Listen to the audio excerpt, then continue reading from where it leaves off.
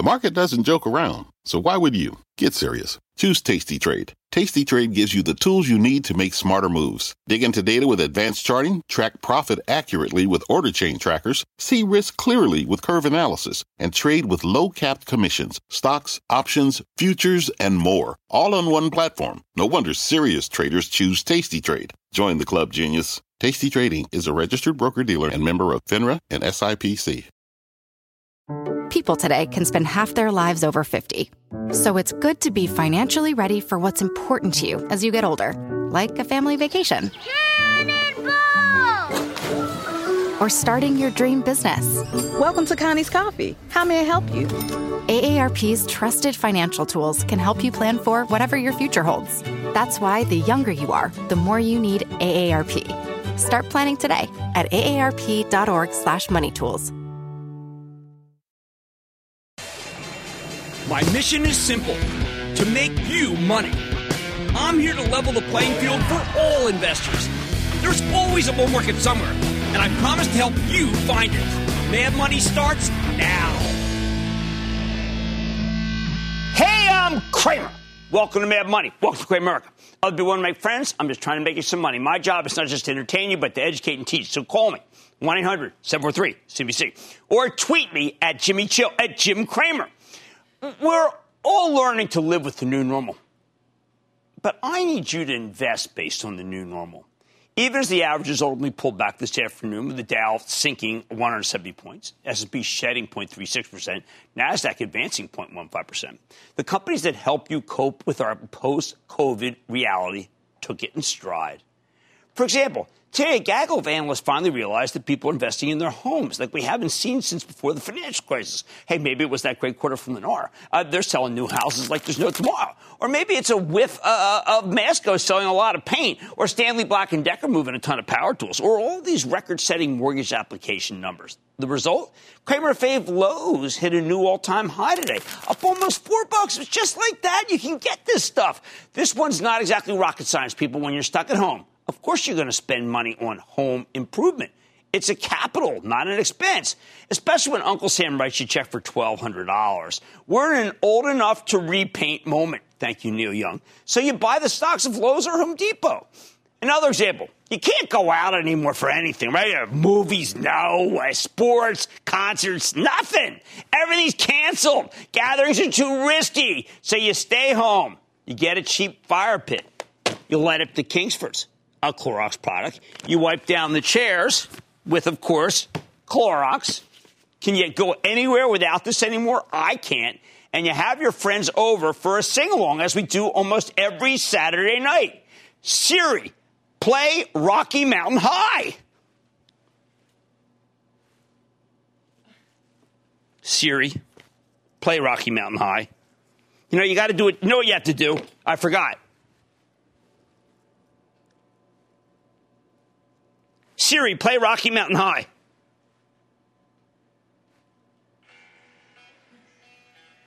That's what we do at our sing-alongs. I play it on Siri, and then Bill, who's the guitarist, he plays it, and then we get it going. Okay, well, you know, how can you not like that? Who does not like? Does any of you not like John Denver? All right, it's not a pop. All right, this crowd says no. All right. I like John Denver. All right, anyway. Date night. What is date night, okay? You stay home and cook, maybe using ingredients from Campbell's soup. Hey, stop laughing. We've been making stuff with this cream of mushroom. You think you... Or how about General Mills? Hey, I've been eating these things. You know what? They're not good for you. And yet we have ConAgra. Oh, look at this. I mean, Beyond Meat. This stuff is dynamite. I'm not kidding. It's going... Okay, so it's not Liv Bernadette. All right? Or at least not exactly Le Bernardin. But what are you going to do, all right? What are you going to do at this time other than these kinds of things? Maybe pick up a 10-pack of that Beyond Meat and you binge watch whatever new thing the Netflix algorithm picked out for you. You alone? Gaming time? Have you tried Red Dead Redemption? Call of Duty? How about another round of Grand Theft Auto? How about the next day? After all, I mean, we've got a lot of time to fill it. At work, every day is Tuesday, right? I mean, is today Tuesday? Today's another Tuesday, right? You know what tomorrow is? It's Tuesday. Every day is Tuesday. But, you know, on the weekends, you can do something. You can garden. I take pictures of bees. Can you imagine? Yeah, the secret life of bees, man. Cheap hobby. I'm almost agribusiness now without the Monsanto, of course. I mean, maybe you go out the whaler, the 18-foot whaler, you go boating, you go some fishing. That means if you can find a whaler, they're all sold out. You can't go buy some stock in Brunswick. They're crushing it. This is the first recession where the boat stocks are red hot. Unless you're buying a yacht, though, you're probably going to spend a lot less on entertainment than you did before the pandemic. There are only so many things you can do for fun right now, and most of them aren't that expensive. Travel's out. You really want to take a flight, you know, whose head was back there and the arms and stuff? I mean, until they can do a PCR test at the gate with instant results, I'm betting most people don't feel safe boarding a plane. Sure, you can fly first class. That way you're not packed in like sneezing sardines with other passengers. But there aren't that many first class seats, and they cost a fortune.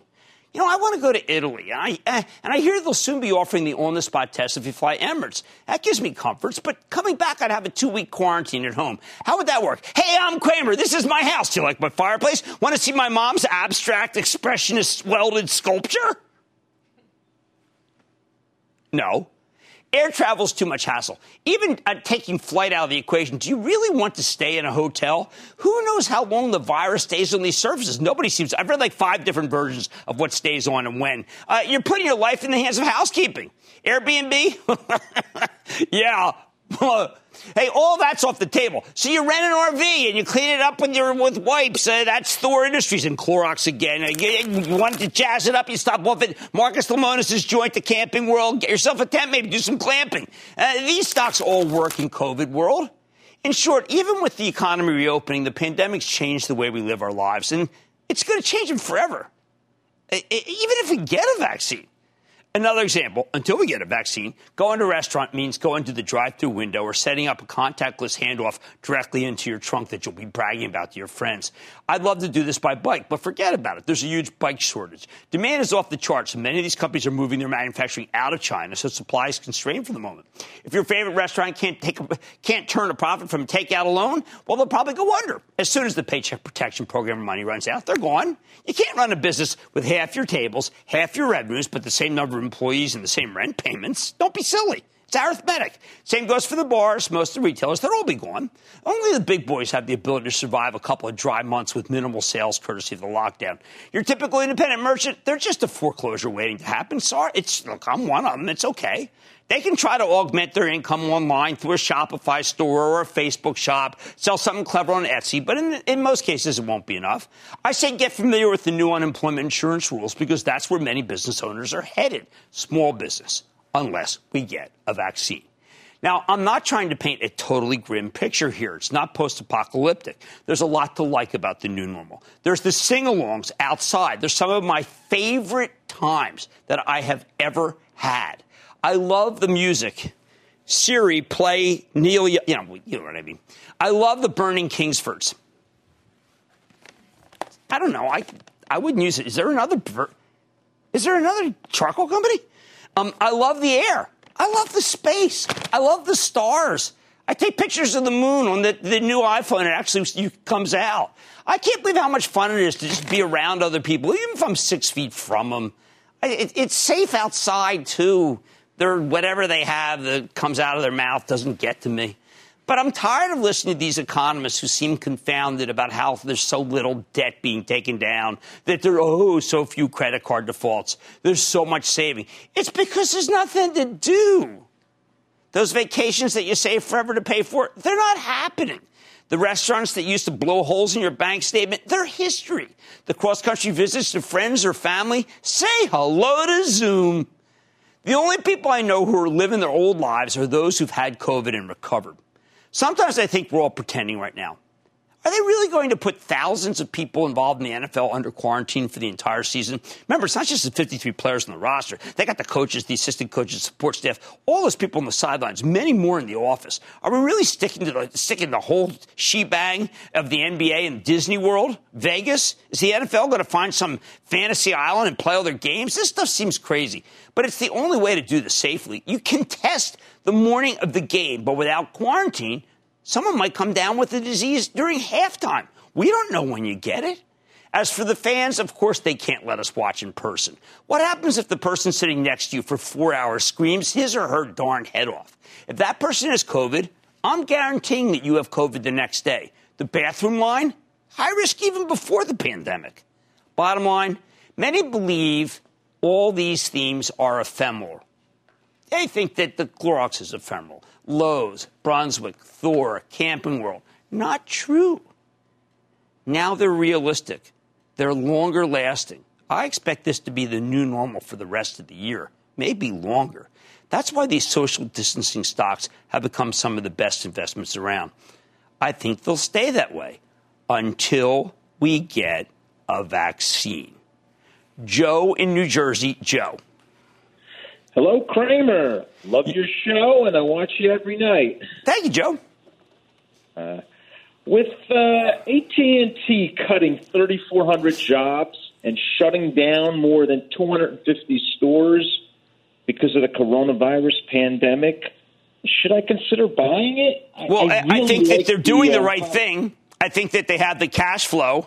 I don't like to reach for yield. I do think that they are being very aggressive because they've got a hedge fund breathing down their neck. So I'm okay with it. I prefer Verizon. That's what my travel trust owns. Let's go to Brett in Texas. Brett. Jimmy Chill, how you doing, brother? Well, I've had my ups and downs lately. There, it was an honest answer. He was actually just asking. I was supposed to say fine, but I gave him a real good answer. What's up? Right on. I'm actually paddleboarding on a Ladybird Lake Johnson in Austin, Texas. So let me ask you a question really quick. Absolutely. I have a heavy Kramer COVID-19 portfolio, and I'm looking to get a bit more diversified as the economy reopens. So you've been a fan of Wynn Casino, which owns the Wynn Macau Casino in China. Yes. With an uptick in COVID-19 cases in China and a continuing USA-China tensions, are you still recommending Wynn as a buy? Look, I think that Matt Maddox is going to beat this. He's going to come through this, and there will be gambling, and he will make the most money. And I think his plan would actually make me feel very safe gambling there. I do like to play cards very much. And what he did, the way he showed me that we'd be safe, I would play cards there. No problem. Siri, play it. West Virginia, Mountain Mama. Take me home. Yeah, this is it, man. We are home. This is the new home. Invest based on the new normal. The themes I just told you about. Hey, guys, they're no longer ephemeral. It's the real deal. We just don't want to admit it. On Mad Money tonight, can Union Pacific keep chugging along in an uncertain market? I'm sitting down with the CEO to find out what he's seeing. Then, it was a royal welcome for Royalty Pharma when it hit the tape yesterday. So is it worth considering here? I'm giving my take on the newly minted company. And Nextdoor announced a slate of new services to help local businesses connect with their communities. Don't miss my sit-down with Kramer Fave CEO Sarah Fry. Find out how she's helping neighborhoods around the world and doing it in a very, very nice and courageous way. So stay with Kramer. Don't miss a second of Mad Money. Follow @Jim Cramer on Twitter. Have a question? Tweet Kramer. #MadTweets.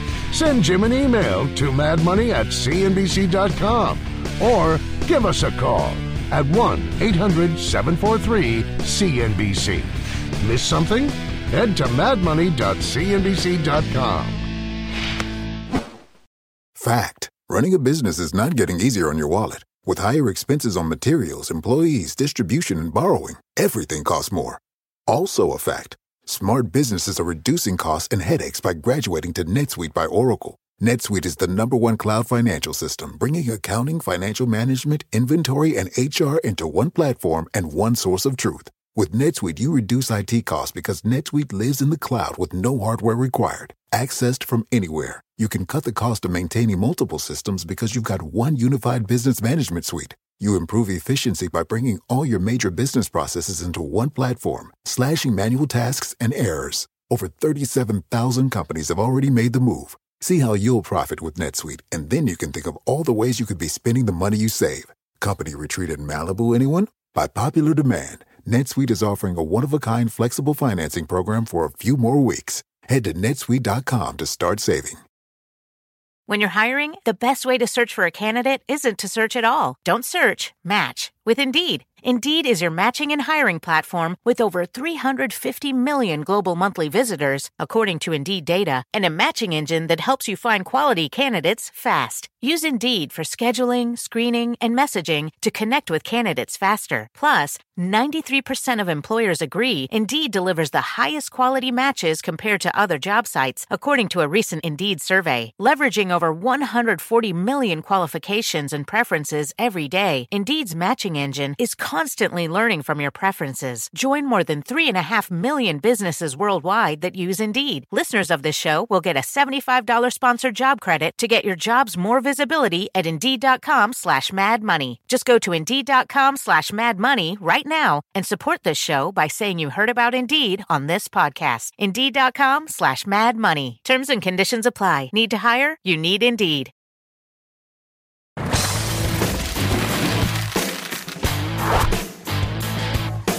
When we saw that phenomenal retail sales number yesterday, it made me think, you got to own the rails. All aboard! This whole industry is a perfect proxy for commerce, and with commerce coming back, you have to believe the cargoes will come back too. Take Union Pacific, currently my favorite railroad. In late April, this company reported a surprisingly resilient quarter, in part because the precision railroading initiatives have allowed them to cut costs dramatically. When we realized that the world wasn't ending, the stock started roaring. In fact, it came within spitting distance of its all-time high earlier this month. But then we got some not-so-hot rail traffic data last week, and COVID cases started spiking again in the Sunbelt. Union Pacific's now down about 16 points from its recent highs. So could this be a buying opportunity of this great railroad, maybe the best way to invest in the return of American commerce? Let's take a close look with Lance Fritz. He's the chairman, president, and CEO of Union Pacific. He had a clear sense of where his company's headed. Lance, welcome back to Mad Money. Jim, thank you for having me. It's a real pleasure to join you. All right, Lance, I am beginning to see green shoots. Our auto reporter, Phil LeBeau, is saying that the numbers have finally turned up. They're not that much down from last year. That, I think, is very, very important. Housing numbers, because you move a lot of wood. 9 straight good weeks of mortgages. Are you seeing the green shoots that I am? Yeah, Jim, I am. But before I get to that answer, I also want to start with just a shout out to my employees and the excellent work they're doing, keeping themselves, each other, and their families and loved ones at home safe and healthy. So they're doing a tremendous job supporting the economy, as you point out. And I am seeing those green shoots. We're seeing it in the automotive industry, housing. We're also seeing it in grain through the U.S.-China Phase 1 deal. And I'm seeing it a little bit in construction of things like road projects and rock. So across our markets, we're seeing a few signs of optimism. Now, is it possible, Lance, because you've become such a great operator, that even with a little bit of more business, that it could fall to the bottom line and make it so the comparisons won't be as tough? Yeah, Jim, there's no doubt that with our current operating ratio, and in the first quarter, we had the best margins in the industry. There's no doubt that incremental volume creates wonderful incremental margin. The other thing that operating ratio does for us is it fundamentally shifts the playing field. We can now compete for business that looks attractive to us at pricing that 2 years ago didn't look attractive. It's really opened up markets for us. Well, can it open up markets for things like e-commerce, or is the stuff that e-commerce ships too small for you? Oh, shoot. Our parcel business is up strong double digits right now. We are seeing the e-commerce demand flow through to our rail business. I did not know. That's fantastic. At the same time, we know that energy went down to minus 37. It's come back a little. You do have some energy exposure. You also have some coal exposure. How are those two cargoes? Yeah, so coal is in long-term secular decline, right. and we continue to see that If you compare it to the kind of coal volumes we shipped 15 years ago, we're down easily about 2/3. It looks like it's going to be steady. It's going to grow or shrink with weather and with competing fuels and the impact on things like natural gas pricing. But in the long run, I think that's a piece of business that probably is in long-term secular decline. We do see in the energy world things like wind turbines, equipment being shipped. We see some LNG going in and out of storage, LPG. We also see petroleum and petroleum products, refined products that we ship. A lot of that's being shipped into Mexico right now. Well, let's talk about this plastics business, because you are smack in the middle of it. The last time you were here, we talked about how good they're building so many plants. Now it's starting to come to fruition. Is America going to be the capital of this business in the way that China used to be? I'm telling you, it is. If you look globally, the United States is now tending to be the low-cost producer for plastics. There is an exception to that. Sometimes you'll go into the Middle East and you'll find facilities where natural gas as a feedstock is literally free. But if you set that aside, and even with that, the United States is exceptionally competitive globally. And it's producing more than the United States can consume, so it's also helping the trade balance.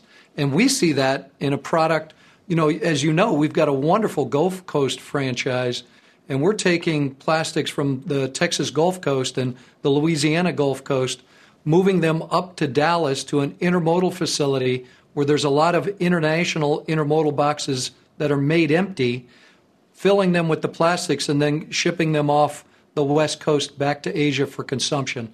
It's a wonderful model. Oh, that is very, very good, and was not there 5 years ago. Now, how about if we got an infrastructure bill, the roads would be better. And that would compete with you more, but you do have a great intermodal business.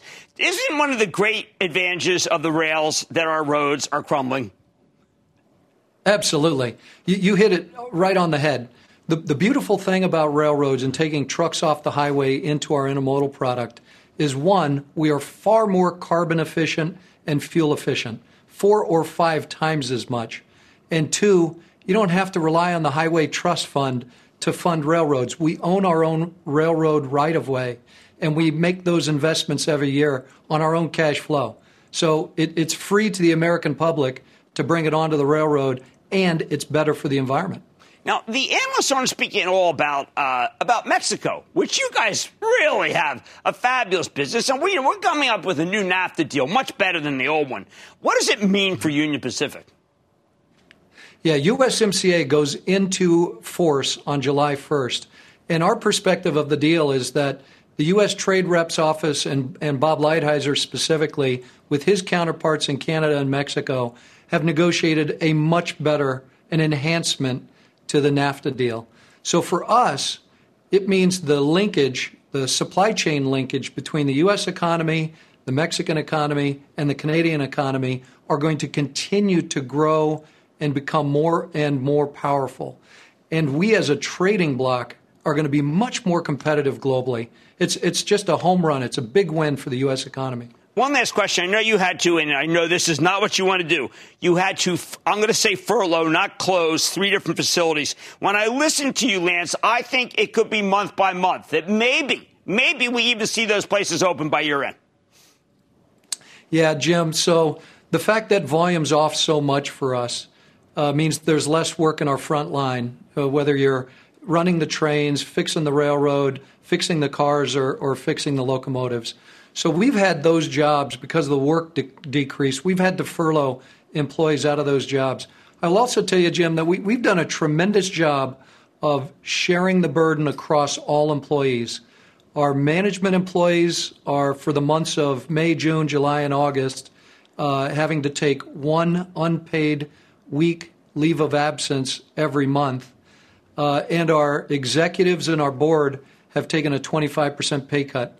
The whole idea was to make sure we maintain the flexibility to have the workforce we need when the economy comes back, but be prudent and react to being down 25% on volume. Well, Lance, thank you so much. It's great to hear some optimism, which is justified by facts, not by fiction.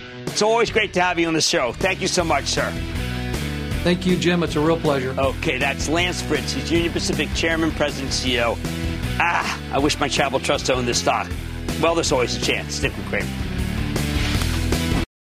This podcast is supported by FedEx. Dear small and medium businesses, no one wants happy customers more than you do. So you need a business partner just like you. Like FedEx, who understands your passion for serving your customers because they have the same commitment towards you. That's why FedEx offers you picture proof of delivery, packageless and paperless returns, as well as weekend home delivery to 98% of the U.S. on Saturday and 50% on Sunday. See the FedEx service guide for delivery information. What's more, FedEx Ground is faster to more locations than UPS Ground. Trust FedEx for timely deliveries. See what FedEx can do for your business. Absolutely, positively FedEx. John Ford sits down with NVIDIA CEO Jensen Huang and ServiceNow CEO Bill McDermott on the future of AI. Live from ServiceNow's Knowledge 2024 conference in Vegas. Closing bell overtime, today 4 Eastern, CNBC.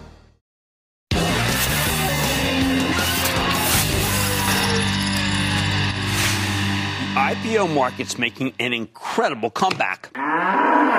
And you know what? That's fantastic. 6 months ago, I would have been appalled at a fresh round of red-hot initial public offerings. Today, I'm thrilled. Why? Because this is the beginning of a brand-new IPO cycle, and they are cycles. See, IPOs come in waves. There's a pattern to these things. By late last summer, the investment banks had kept flooding us with more fresh-faced stocks of increasingly bogus companies, a lot of Chinese ones, too, as they'd already blown through all the good ones last spring. And that's how the cycle works. In the beginning, the book runners try to entice investors with high-quality merchandise, or at least high-quality merchandise that they price at bargain basement levels. For example, Zoom Video. It came public at 36 last April. Immediately spiked at 65 at the open. 2 months later, it was at 100. They're trying to lure you back into the stock market casino with things like that. But there are also so many terrific privately held companies that the underwriters can underprice. I mean, eventually they run out of quality inventory and start to sell you less enticing merchandise at marked up levels. Like last fall, when you got deals like Smile Direct Club, competitor Invisalign, which we like, that priced at 23 before finishing its first day of trading at 16 and falling below 10 2 months later. The House of Pain. Very competitive industry, even before the pandemic. Why would you want to knock off to Invisalign? Finally, investors get sick of devouring this garbage and the IPO market shuts down. Last year, the final straw was WeWork, the much-hyped office space play run by a genuine wild man who was a blast to be around, but apparently too eccentric to be a CEO. When the WeWork deal imploded, the flow of new IPOs slowed to a trickle. Then COVID came to town, and even the trickle stopped. But with the market roaring over the past couple of months, propelled by a new young cohort of investors, Wall Street has an appetite for IPOs again, and the investment banks have turned the spigot back on. At the beginning of the month, Warner Music came public, selling nearly $2 billion worth of stock. Right up there. Next day, we got Zoom Info, the first cloud-based software deal of the year. Wow. And Shift4 Payments, a financial technology play that roared right out of the gate. Man, he's making money hand over fist here. Last week, we got Vroom, an e-commerce platform for used cars, along with AZEK, which makes sustainable building products. They're like Carvana and Trex, respectively, two stocks that are currently on fire, good doppelgangers, all. Then yesterday morning, we got the biggest deal of the year, the one I really want to talk about. We got Royalty Pharma, which sold $2.175 billion worth of stock. I spoke to the CEO, Pablo Lagaredo, on the Squawk on the Street yesterday. I like him. He told an incredibly compelling story. In a nutshell, Royalty Pharma is not your normal pharma company. No, they don't run their own research and development labs. Instead, they find other companies with promising drugs in the pipeline, and then they invest in those drugs. Once those compounds hit the market, wow, these guys collect royalty payments, hence the name. It's been around for a while. I want you to think of Royalty Pharma as a healthcare hedge fund that invests in the development of individual drugs, one that's got a phenomenal track record. This is the kind of stock that works in good times and bad, which is why it exploded higher right out of the gate. The bookrunners had to increase the size of the deal by about 10% because there was so much demand. Even then, Royalty Pharma priced at $28, the high end of the range, for shooting up to $44.50 by yesterday's close and tacking on another 9% today. Deserving. I wish I told you to get a piece of this, but I probably wouldn't have got it anyway. I think the story is so compelling that it's worth putting on a small position even up here. Then, if the stock cools off, you can back up the truck and buy more. What makes me say this? Well, because Pablo Lagaretta explained yesterday, we're in a golden age of medical research. This is an industry that plows through $300 billion a year, and a third of that from governments and nonprofits, the rest from business. Why don't you listen to this? This tells you how they do their thing. What we started to do is to fund research and products in the hands of the biotech companies, this incredibly nimble entrepreneurial companies that have gotten funded by venture capital firms, and use that money to fund the early stage of the trials, phase 1, phase 2. When these drugs get to phase 3, a lot more capital is required. And at that moment, we come in. That is a brilliant strategy. Come in when the drugs have proven themselves, but there's still one more incredibly expensive hurdle.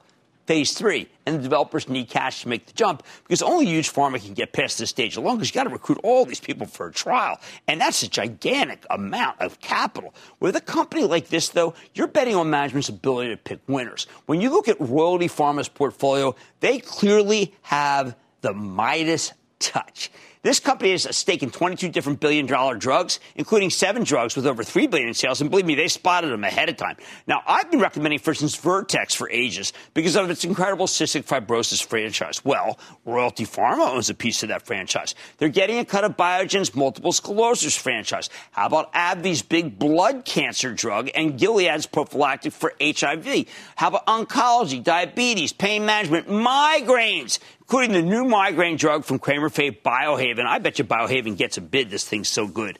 It even tastes good. Don't worry, I'm the chief spokesperson for the American Migraine Foundation. I can say stuff like that. I'll put it all together, and Royalty Pharma seems like the perfect way to play biotech, with the same sort of upside that comes from speculating in these smaller players, but less risk because the portfolio is diversified across the entire industry. It's a lot better than some stupid brain-dead ETF that was put together to fleece you with big fees. Again, it's like a hedge fund that invests in individual drugs, a hedge fund with a terrific 25-year long track record. As their older drugs go off patent, their newer ones start making money. I asked about that, like the Biohaven approved migraine treatment, the Nurtec. When it comes to this business, there are some imitators. But nobody comes even near Royalty. Nobody in terms of scale. Since its founding in 1996, they spent $18 billion buying royalty streams. The next closest competitor only did $2.4 billion worth of deals. Unlike most IPOs, the company's incredibly profitable, and it's got consistent revenue growth. They even pay a dividend. Although because the stocks run so much, it's only going to be yielding about 1.23%. But still, that's pretty astonishing for something that only came public yesterday. Finally, this deal is backed by General Atlantic, the legendary private equity fund, and historically we have done very well when they've done very well. Of course, royalty isn't perfect. When one of the royalty contracts expires or a drug goes off patent, the revenue can get choppy. That's what happened with AbbVie's Humira in 2018 and Pfizer's Lyrica last year. But management knows when these drop-offs are coming, and they're always replacing their old royalty streams with new ones. However, my main concern here is the stock. The thing's go up from 28 to nearly 50 in the blink of an eye, and I hate the chase. Fortunately, unlike most IPOs, Royalty Pharma is easy to value. When you look at the trailing earnings for interest, taxes, depreciation, and amortization, which we call EBITDA, but some congressman was saying it was EBITDA. Did you hear that? It was kind of funny. This stock sells for roughly 16 times that EBITDA number. By the way, the Fed chairman corrected him by just saying, EBITDA. That makes it a lot more expensive than slower growers like Gilead or Biogen, but a lot cheaper than Vertex. It's kind of in the ballpark as Zoetis, that animal health player I like so much, and it's a bit more pricey than Regeneron, which I think is going to solve the pandemic. And using these trailing numbers really isn't fair to Royalty because they lost Humira last year. The bottom line, as the new IPO cycle gets going, the brokers like to put their best foot forward, and that's Royalty Pharma. I like this one a lot more if it pulls back, but honestly, I think it's worth putting on a small position up here because the long-term story is so compelling, and then buying more if perhaps it comes down. Remember, the winners are the ones that are early in the IPO shoot. The losers, we're going to flag for you. And those investment bankers, they're going to have to pay because they're going to look stupid. Kevin in New Jersey. Kevin. Jimmy Chill. Yo. I want to ask you about Warner Music Group since you're talking about IPO. Yes. We've seen Vroom and Zoom Info take off as soon as they launched their IPO. Warner Music Group has been modest with, slow gains. What are your thoughts? I think it's going to be okay. It's not my favorite of these ones that have just come public. I like royalty more. It's been a good one. But if I owned it, I would half and then let the rest run. Thank you for the Jimmy Chill. My wife is so sick of Jimmy Chill. She says, look, all that is just another way to make it so people can tell you horrible things about what you've done at every single turn of your life since you were born. Or maybe even before then. Maybe you were like a glint. Now, I think the brokers are going to be all over this royalty pharma. I think it's a compelling story, and I'd especially like it on a pullback, but it's okay to do some buying now. Much more Mad Money ahead, including my sit-down with privately held Nextdoor. Now, after some criticism over some racist moderation systems, the private player is reshaping its policies on how its communities discuss racial justice. It's also doing some terrific things for local business. I'm going to talk to the CEO. Then, coronavirus cases just set a record in Texas. What does it mean for the market? I'm offering my take. And all your calls rapid fire in tonight's edition of the Lightning Round. So stay with Kramer.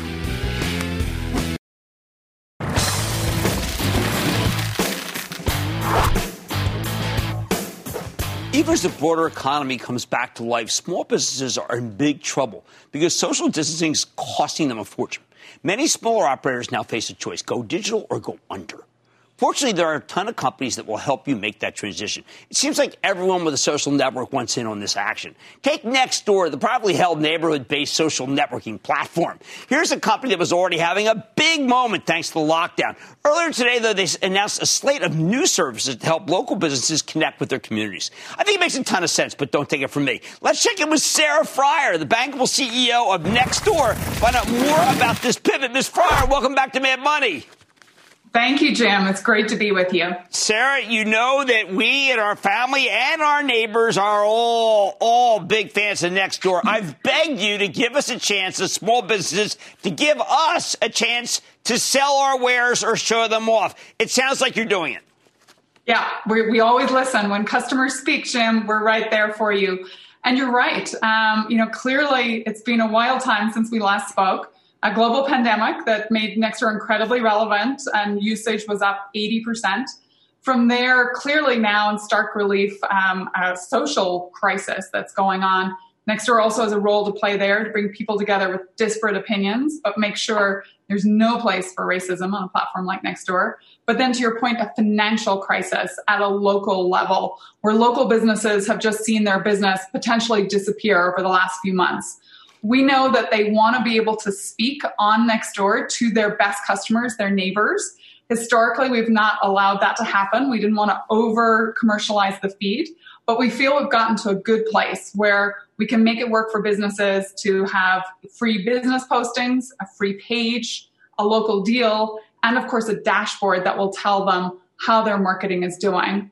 And we know that neighbors are listening. They want to help those small businesses survive and thrive. Okay, so I call my manager when I see this today, and I say at Bar San Miguel, listen, I want you to go on Nextdoor and tell people we are alive. We are in business. I mean, remember, in phase 2's coming in New York. So he did not know it. I said, listen, you can get started this way. What are the tiers that we can use to get things rolling here?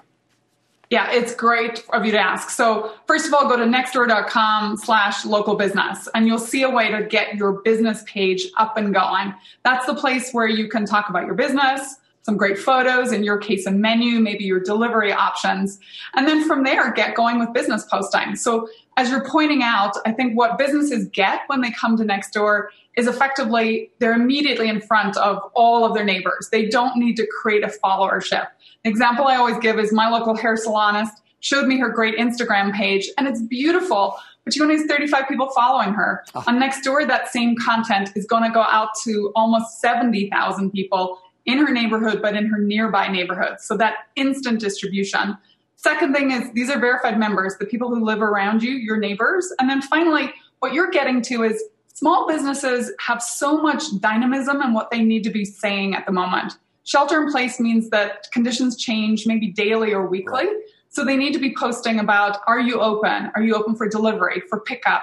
What's the way you're going to allow people to shop safely with PPE, or do you have to wear a mask? Do you need workers? Are workers out there needing work, right? There are all of these messages that we think make for really interesting content on Nextdoor. And over 70% of our neighbors say they want to shop more locally, and they understand that they need to put their dollars to work locally. So this is a great way to bring those connectors together. It's incredibly neat. I can tell you, as a small business person, this is a god. I mean, my wife is the manager of one of them. I said, when is Sarah going to give us a chance? And I told you that many times. We've had some good comments. I like something else you did. Our mutual friend, Mark Benioff, has said over and over again, there is no room, no free speech for racism. But there's some other people who might think maybe they either want to look the other way or afraid it might cost too much money to stop it. But you took it head on. Tell us about that. Yeah, I think it's the only way. We all need to be on the right side of history. There is no place for racism in our world, as individuals, as communities, as neighborhoods, and definitely not as businesses. And so we want to unequivocally state that there's no place for racism on Nextdoor, no place for harassment or for hate speech. That said, we know we have real work to do. So we've been working on this for many years. We work with many partners. We have some great advisors on our Neighborhood Vitality Advisory Board, but there's still more work to do. So we wanted to also step up to the plate on that front, too. All right. So, I mean, how can you determine what one person's racism is some other person's choice? Yeah, well, some things I think are very explicit, and those can be taken off the platform immediately using technology. I think in other cases, it is about perspectives. And to your point, Nextdoor is there to bring together people that have very divergent perspectives often and to talk. And what we see is when those conversations start to happen, people perhaps start to find some common ground. Right now, I think we're all in the business of educating ourselves, particularly those of us with privilege. And what better way to educate yourself is by hearing those divergent perspectives. So that's what we're trying to do as we bring the platform to bear in terms of this particular societal crisis, too. All right, sir. I want everyone to go to Nextdoor, which is, I know, Heather Gaines, one of our producers here, she and I talk about it. She's lives in my neighborhood. We live by it. My wife is so excited about this. Lisa just said, finally, she's a big fan of yours, obviously, although not Northern Irish. And just feels that this is our chance as a small business person to be able to connect with the neighborhood and tell people we didn't close. That's what we really need to do. Sarah Friar, CEO of Nextdoor, thank you so much for being on Mad Money. It's always great to see you. Always good to see you, too. Take care now. Thank you. All right, you got to stick with Kramer. Then you got to stick with my buddy Sarah Eisen, who had some great comments today about Jeremy Grantham when it was over. I hope you listened. She does not toe the party line. And here's what she has on tonight. Tonight at 7 p.m., a cautionary tale of one town where businesses now need to close again after employees test positive for COVID-19. Plus, doctors in L.A. are urging the state to reopen surge centers. See why they have good reason to fear the worst. And what's it like to go to the dentist these days? All tonight at 7 p.m.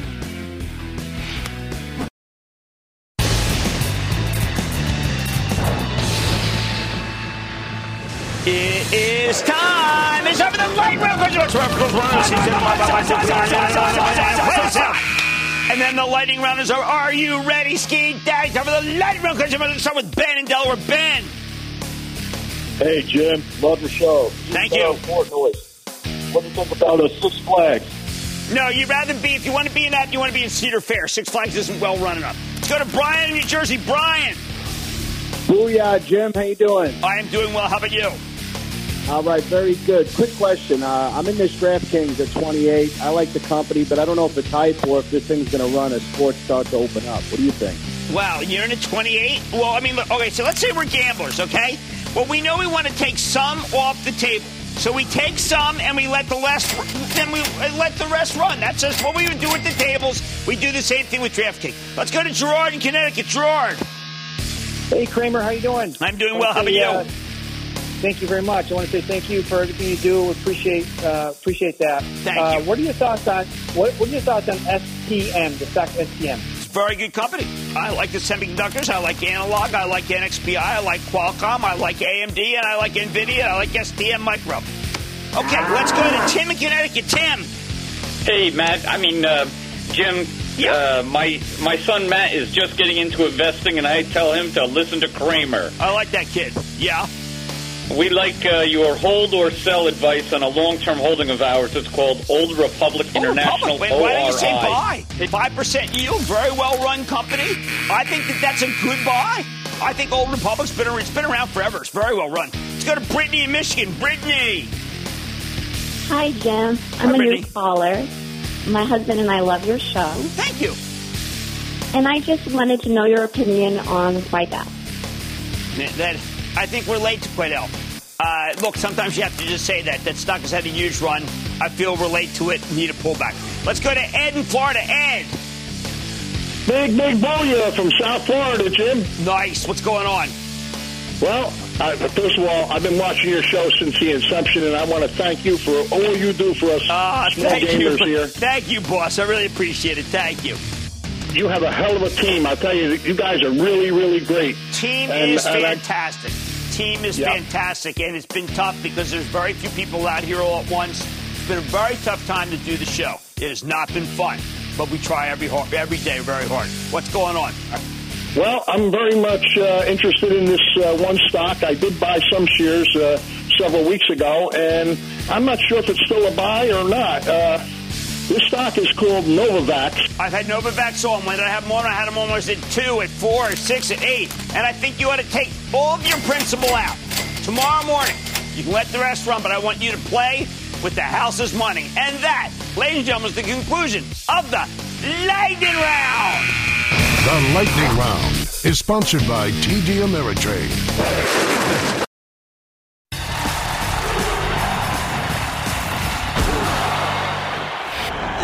What did you expect?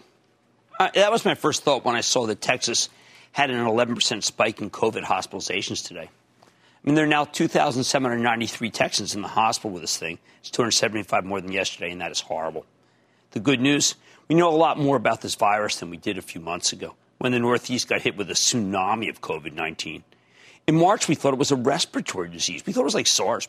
Turns out it's really a vascular disease, and we've been treating it incorrectly. We just learned that a common steroid, dexamethasone, one that I've been on, can reduce the mortality rate for severe cases by a third. The virus is so novel that we didn't know something this obvious hadn't been tried yet. Instead, we spent way too long chasing our tails with this hydroxychloroquine because of some discredited French study and its adoption by our president. I think this new spike in hospitalizations across the Sun Belt has to do with a brutal misunderstanding of this pandemic. A lot of people seem to think they're immune because they've got grit. Believe me, the virus doesn't care how tough you are. It's incredibly contagious. If you're inside with someone who's sick, you need to stay 6 feet away from them and hope that person's wearing a mask. Otherwise, tag, you're it. Speaking of masks, you don't wear them to protect yourself. You wear them to protect other people because you might be infected without knowing it. I lead my life like this. So does everyone else I know in the New York metro area. We don't socialize inside at all anymore. We're always outside. It's much safer. We've seen enough death to know better. Everyone seems a little behind the curve on this thing. I wear a band because my temperature was normal this morning. But I wear a mask anyway because by the time you have a temperature, which is what the band shows, it's already too late. You can spread COVID even if you don't have symptoms. So you always need that mask. Remember, it's simple math. Masks aren't perfect. But if everyone wears them, we can stop the spread in its tracks and keep it relatively low until we have a vaccine. You want to avoid a second lockdown? Wear the darn mask and convince everyone else to do the same. Unfortunately, we have a live free or die culture in this country, and a lot of people are choosing the former and getting the latter because of that stance. As those of you who follow me on Twitter know, I'm constantly asking about masks in the state of play. I know our caseload is way down in New York, in part because the city only came out of lockdown last week, and in part because we treat social distancing like a religion, and the mask is our gospel. Where I live, you can't go into a store without a mask. No mask, no service. Frankly, I don't want to go into a store without a mask. I fear being sneezed on or coughed at.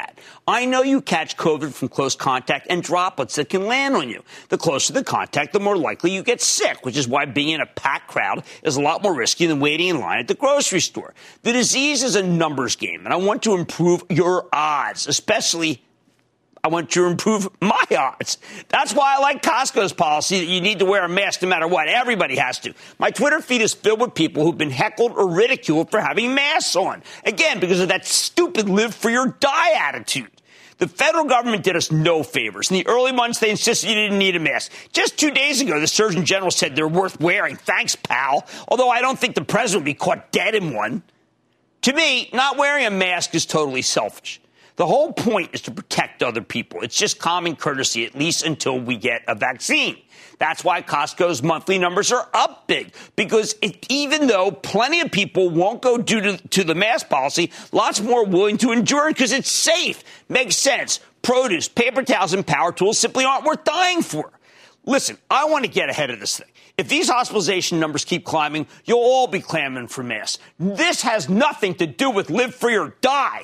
Believe me, a face mask is not the hill you want to die on. And I am determined myself, if I have to get the best one made for you. Yeah, it's come to that. And I'm going to do it. Stick with Kramer.